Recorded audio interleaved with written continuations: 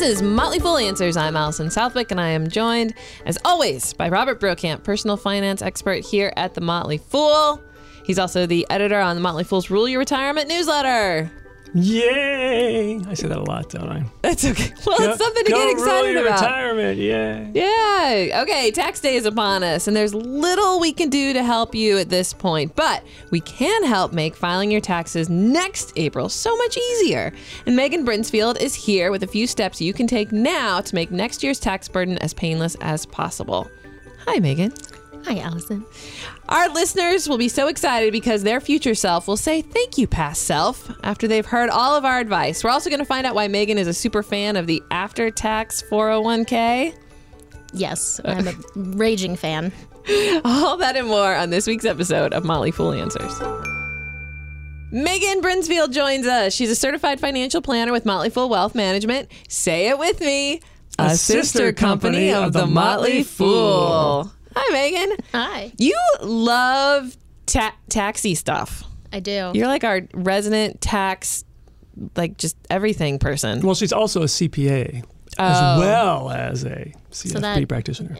So she loves all the numbers. What's your master? You have a master's in accounting or something like that, right? I do. Yeah. I went that smart. extra mile. She was heavily recruited by Ohio State, I learned, at our company party the other night. Yeah, to join their tax team, their team of number crunchers. Something like that. Yeah.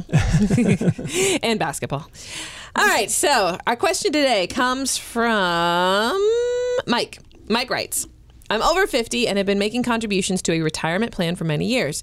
Inside my 401k, there are 5 options for contributions. First option, the 401k after tax. Second option, 401k pre-tax. Then we've got the 401k catch-up, the Roth 401k, and the Roth 401k catch-up. Mike writes, I'm not sure of all the differences. I'm concerned that I'm not maximizing my opportunities with the mix I'm doing with my employer. Besides the employee 401k, I have a Roth IRA, but I have not recently been contributing to it because I'm not sure I can, since I also contribute to my Roth 401k. Woo! Woo! All right. This is a lot of like retirement savings goodness in this question. Goodness. Yes. Okay, you look excited to answer this. My eyes just lit up. I'm not actually sure what the question is outside of, I guess, Mike just saying, what do I do with all these options? Well, when you go to your 401k website, you will see these different options, and you have to make a choice. And he's not alone in being confused about it. So let me start with a couple of basics. He had some questions about how much he can contribute. So this year, 2016, the limit is $18,000, and that applies just in terms of what you can put in. Doesn't include your employer match, what you can put in. And if you're 50 or older, you get to put in another $6,000. You don't have to wait until you're 50. As long as you turn 50 at any point during that year, you can start adding that extra money. The tricky part is these things called after-tax, pre-tax, and the Roth. So the pre-tax is that traditional 401k. You put the money in, you get a deduction today, grows tax deferred. You don't pay taxes each and every year, but when you take it out, you pay taxes. The Roth, other way around, you put money in, no tax break, money grows tax-free. You never pay taxes on that money as long as you follow the rules. The third wrinkle here is called the after-tax, which a lot of people confuse with the Roth, but it's actually different. And I will let Megan discuss that one.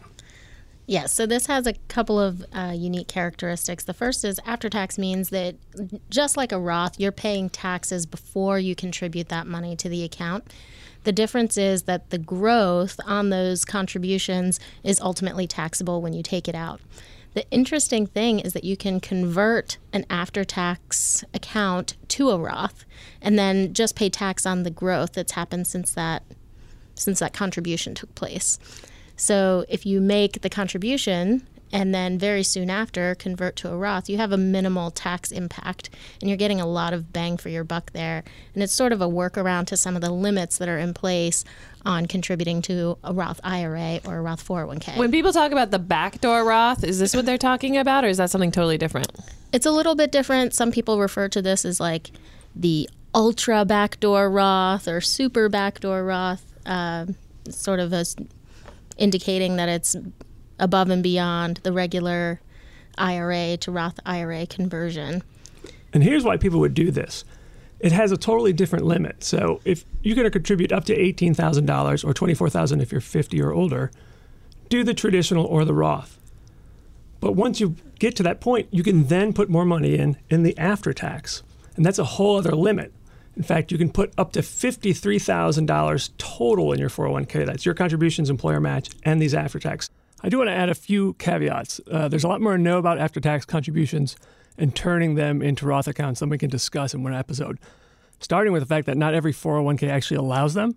And for those that do, the way they're set up will determine the tax consequences of converting them to Roth assets. So make sure you ask your HR folks what's available in your plan, speak with the company that runs your plan, and do plenty more research.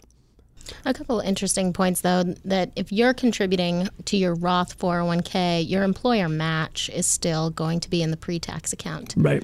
So you are getting some exposure there. If you're trying to get some pre-tax money, some post-tax money, and some Roth money. And the other thing is the $53,000 limit actually applies if you're under 50. If you're over 50, you get the extra catch-up as well. Right. So you're really at $59,000. So this is like for super savers that are out there. Right. And he also, by the way, brought up another question about the Roth IRA. And the Roth IRA, first of all, has income limitations. Once you make too much, you cannot contribute to a Roth IRA. Not so with a Roth 401k. You can always contribute to how much you make. Also, he has the impression that he cannot contribute to his Roth IRA because he's contributed to his Roth 401k, but that's not true. IRAs and 401ks are totally independent of each other in terms of how much you can contribute. I feel like we needed a whiteboard for this conversation.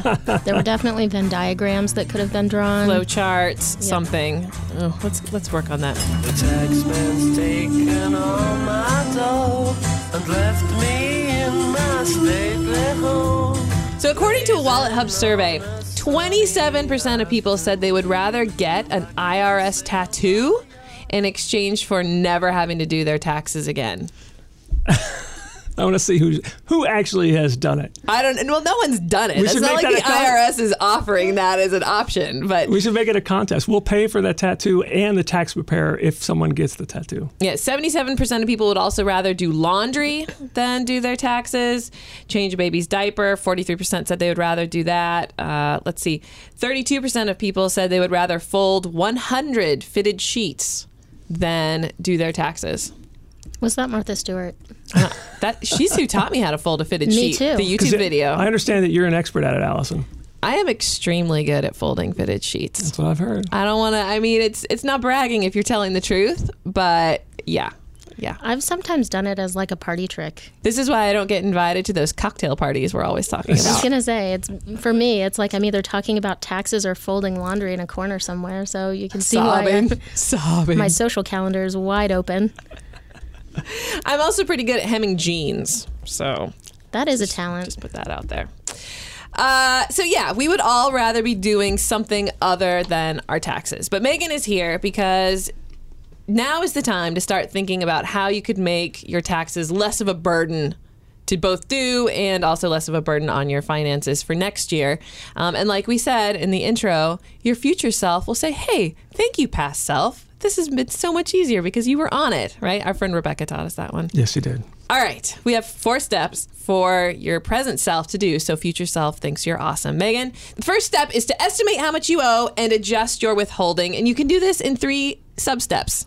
I told you this was like 4 steps, but it's actually 4 steps with sub-steps. And by the end of the day, you guys are going to do a few trips up and down the stairs. But trust me, it'll be worth it. All right. We'll make it as easy as possible. All right, first step, estimate how much you owe and adjust your withholding in 3 easy steps. Yes. All right. So the big thing that we're trying to solve for here is whether you owe or get a refund at the end of the year. And if you owe money, that's a very unpleasant experience. And so you would much be better served just playing that throughout the year and higher withholding. So the first step is that you figure out what your total tax liability is going to be. And there are a couple of ways to do that. H&R Block has something called Tax Estimator. TurboTax has TaxCaster.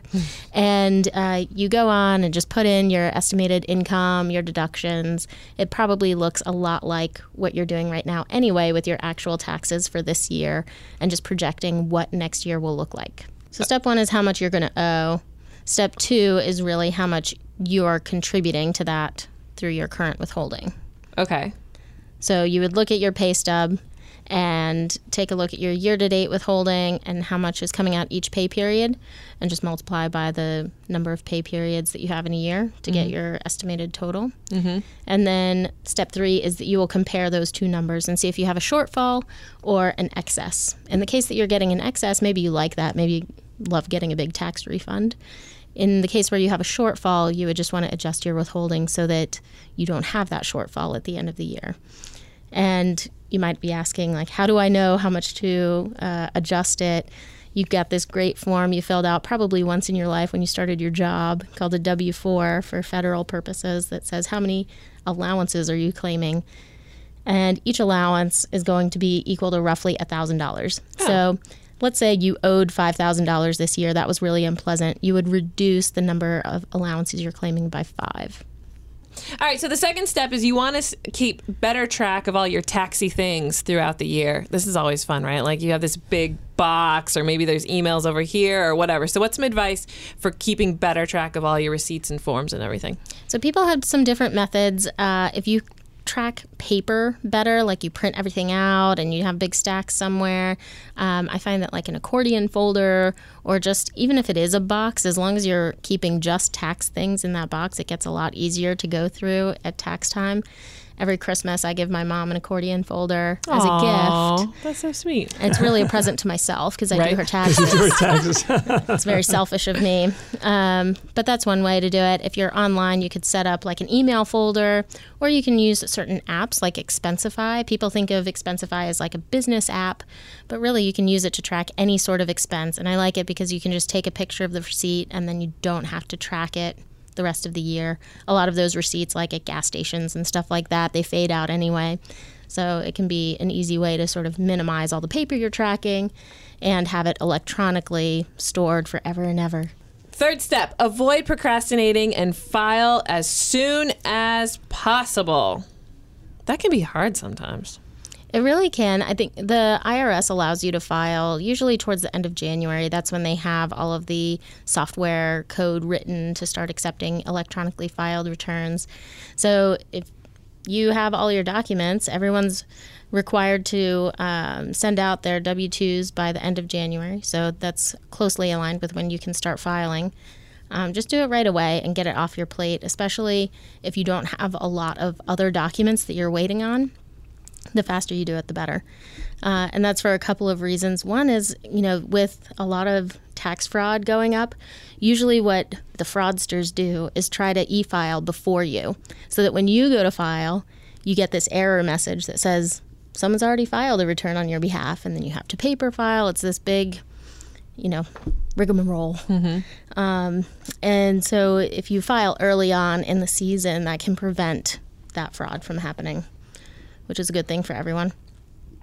And then my favorite part of filing early is you can watch other people freak out. It's sort of this like guilty pleasure or whatever you want to call it. But around here, there are still people that file on paper and not electronically, which is a whole different thing I don't understand. But around here, there's a regional post office that stays open, I think, until midnight on tax day. And you can just go and see everyone just throwing tax returns out their window practically into these big laundry bins on wheels and casters, and employees just taking tons of these paper packets.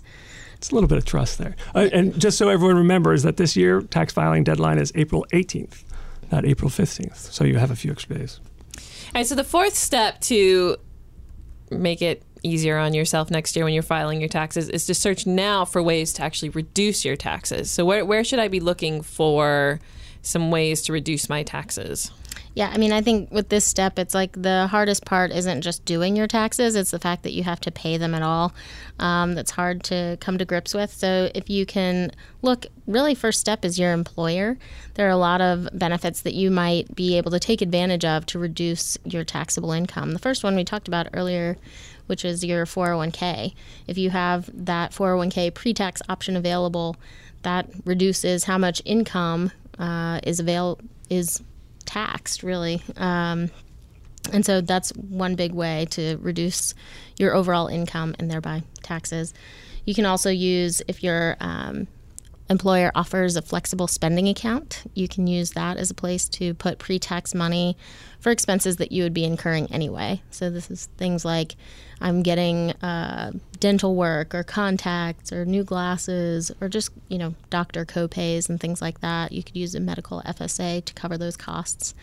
Dependent care FSA is very similar. So actually, a lot of people go, I get the tax credit for dependent care. The tax credit is almost never as good as a flexible spending account. So if you have the choice between the two, definitely take the flexible spending account. Yeah.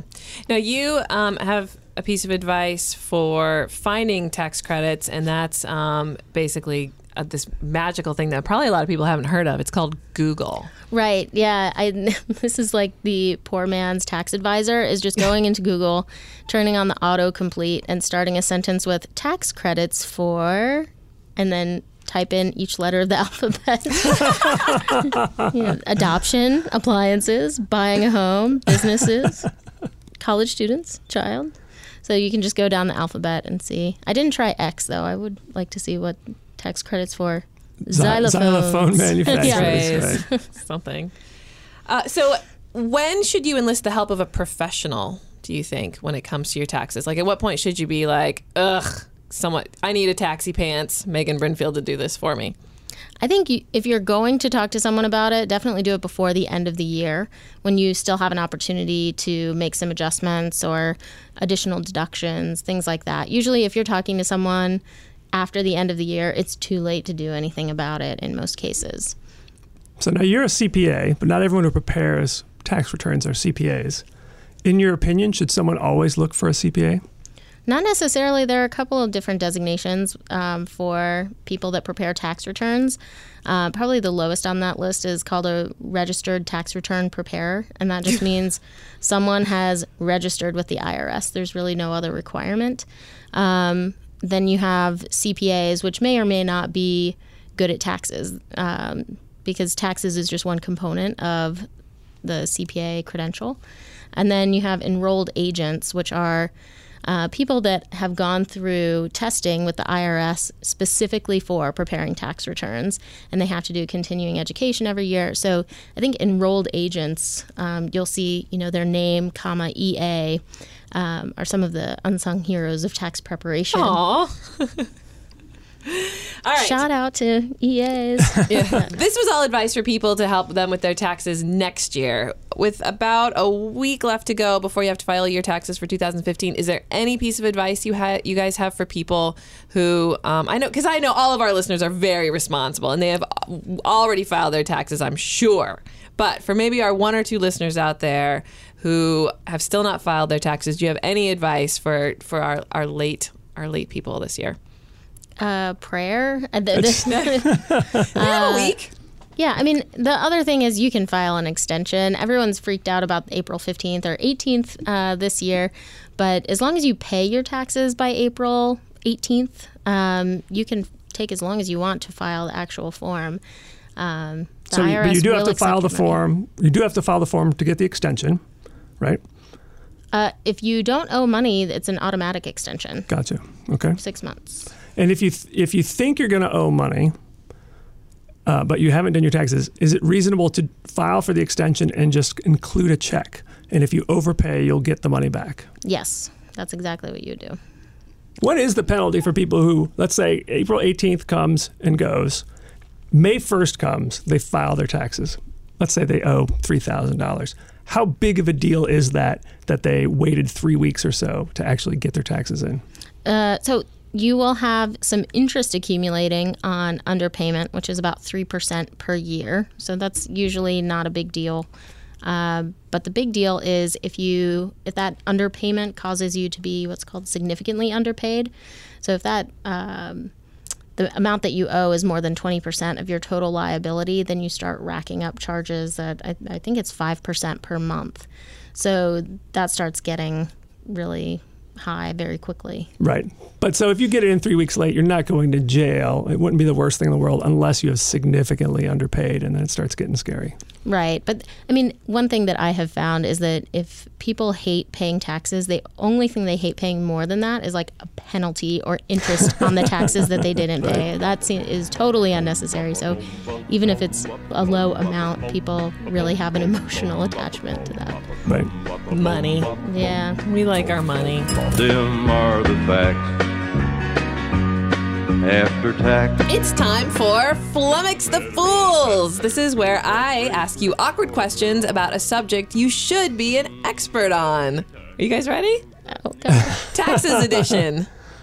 Taxes edition. So it's me against Megan. Mm-hmm. She's the CPA. Mm-hmm. So I'm just pointing that out at the start here. I'm already at a disadvantage, but let's go ahead. You should know I Google everything. No. Yeah, both of you have your laptops out, so I need you to be honest with All right, me. we'll be Okay, honest. all right. It's So a core value. this is a core value. All right, so first question: Who wants to go first? I'll go first. Ladies just first. embarrass Ladies me. first. All right, Yep. first question, Megan. Which has more words, the Harry Potter series or the federal tax code? The federal tax code. Ding! Do we have a fake ding sound we can put in there? We have a real ding sound. Okay. The Harry Potter series, all what, 7, 8 books? I don't know how many. There are 7. Rick tells me there are 7. I've read them. It was a long time ago. Has about 1 million words total. Whereas the tax code has, any guesses? Almost 4. So almost That is crazy. 4 times the Harry Potter series is our U.S. tax code. I'm actually interested to know what they consider the tax code, because there are like regulations that are considered basically the same as the tax code. So Yeah, and I should probably put a caveat here that Flummox the Fool is very lightly researched, thanks to Google. So if you have a problem with the answers, take it to Google. All right, next question. Bro, in 1691, England taxed this household feature, which led to many people getting really sick. So they repealed it in 1851. The chamber pot. Oh, that's a good guess. It's actually windows. The number of windows on a house were taxed, and consequently houses were being built with very few windows, or people would close up their existing windows. People began to suffer health problems for the lack of air. That's crazy. So the tax was repealed in 1851. I don't necessarily expect you to have the answers to these questions, so, you know. All right, the next one is going to be a little bit of a back and forth. So right. The question is, 7 states do not have an income tax. Ooh, I'm She's ready. gonna One at totally a slay it time. on this. One at a time. Megan and then Bro. Texas, Correct. Florida. Correct. Washington, Correct. Nevada. Yes. Oh. Just pick any lawless Any state in state. America. Notoriously lawless. Tennessee only taxes interest and dividends. Does that even count? Apparently not. Bro, No. do you want to see if you can steal it? Oklahoma. No. All right, that one sounds like. Oh, Rick wants to steal it. Alaska. Yes, Alaska is one of them. I'm giving that one to Rick. Okay, so the states are, again, Alaska, Florida, Nevada, South Dakota, Texas, Washington, and Wyoming. Huh.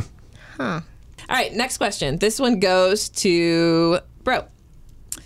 Ireland, Denmark, and other EU nations have started to tax cattle owners in the hopes of curbing greenhouse gases. What are the cows and sheep doing that's so bad? Pulling each other's hooves. It's the methane that is contained in their flatulence. That's right. I know. I saved that one just for you. Thank you. I knew you would appreciate that You know, one. people say stuff like that to me, like, "Oh, I got a great joke for you," and it's like totally offensive or scatological. Like, what does it say Oh, about bro, me? you know what you do. You know what you do and why you have this reputation. I guess so. All right, we are now currently tied. 1 point each for Megan, Bro, and Rick. So way to go, Rick. All right, so next question. This is I have 2 more history ones. Okay. Russian Emperor Peter the Great placed a tax on this masculine feature in 1705, hoping it would cause more men to adopt a style that was popular in Western Europe. Facial hair. Yeah, beards. Oh, sweet. He wanted people to shave? He wanted them to shave. So he put a tax on beards. Again, lightly researched via Google. All right. Next question. The most significant relic of Egyptian history was inscribed in 200 BC, and it was so important that it was written in 3 languages. And of course, it was about taxes. We know it as the... Hanabi Code or something like that. Do you want to guess again? Rick, what is it? The Rosetta Stone. Hey, Rick, and for I the mean- steal. I should say, I'm going to get Rick a point. Just I kind of guess. zoned out doing that, but I've actually even What do you seen mean the... you kind of zoned out during that? You realize I'm that totally you are... ADD. I was just thinking of cows and goats. You see? That's why I asked you the flatulence question. and I I've knew seen it the would Rosetta resonate. Stone. I saw it over the last summer, but oh well. Gosh. Okay, next question. Megan. Yes. What well-known tax evader famously quipped, "We don't pay taxes. Only the little people pay taxes"? Little people pay taxes. Can you give us a hint? It's a lady. Oh, I don't know any Rick's going to steal lady famous tax evaders. Go for it, Rick. it. Rick with the steal? Marie Antoinette. Oh, no. No, more recent than that. Leona Helmsley. Yes! Thank you very much. Woohoo! I don't know if I'm like letting now the rules of the game have completely like fallen apart if you're like stealing stuff. All right, last question, and this is also a back and forth. Name one of the top 10 US companies that paid the most taxes in 2014. Bro, you get to start this one. Wow. Berkshire Hathaway. Yes. Apple. Yes. Really? Yes. I thought they were hiding out in Ireland. Let's see. Well, Exxon. Yes. Megan? Chevron. Yes. Bro? Moron. No, I'm just kidding. Johnson & Johnson. No. Megan for the steal. Nike? No. Procter & Gamble. Oh, No. the drug makers that get away with The it. limited brands. No. Motley Fool. No. Merck. Pfizer. Yes, Merck. Yes, there you go. Okay. All right, the top 10 are in order: Exxon, Apple, Chevron, Wells Fargo, JP Morgan, Walmart, Berkshire Hathaway, Citigroup, Microsoft, and Merck. Right. Notice that GE Right. is... What do you mean, right? Well, You didn't have the question no, I right. knew that. I just didn't want to sound like I knew everything. Notice that GE is not on that list, even though it's one of the biggest companies in the country. Just saying. Why is it not on that list? Oh, it's famous for finding ways to reduce its taxes. Does that make you less likely to invest in a company? Oh, that is an interesting question. It's obviously good for shareholders to do that. But it's not, is it ethically right? Which is why I knew, that was why I said Berkshire Hathaway first, because I knew Warren Buffett believes that companies should pay their fair share of taxes. All right, so you're just going to not answer my question. I guess that's up to you if you want to invest in a company that doesn't pay taxes. Yeah, I don't know. But see, Personal. if Do it some does soul better searching. as a stock and then I have to pay capital gains, they get taxes. I don't know. All right, I'm going to call it a draw, all three of you. Megan, Bro, Rick, you all kind of got 2 right. Even though I had 8 questions, how does that work out? Well, whatever. And 2 points go to me for being an awesome host. Yay! This has been another episode of Flummox the Fool. That's all for today. Megan, I want to thank you for joining us. We really do appreciate it when you come up here and explain taxi stuff, even if my eyes do glaze over just a little bit. Thank you for having me.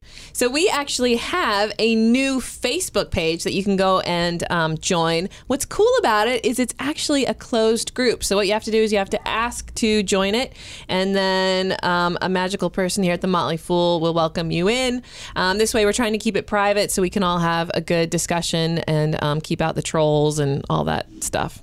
This is a Facebook group for all of the podcasts, so you'll also get some loving from Chris Hill and some interaction from the folks over at Industry Focus, and maybe we'll even get David Gardner to head over to the Facebook page and interact with you guys. So again, this group you can join on Facebook. It's called Motley Fool Podcast. Go search for it and ask to join, and we'll let you in because we love you. Our email is answers@fool.com. If you have time, also, we'd love it if you could go to iTunes or Stitcher, wherever you listen to the show, and give us a rating. You guys say the nicest things about it, and I want more. I'm drunk with the affection and the kind words that you say about us. So, and also it helps us rise up the rankings in iTunes and get us more listeners. So if you have time to also go give us a rating on iTunes, that would be awesome. The show is edited deductively by Rick Engdahl. For Robert Brokamp and Megan Brinsfield, I'm Allison Southwick. Stay foolish, everybody.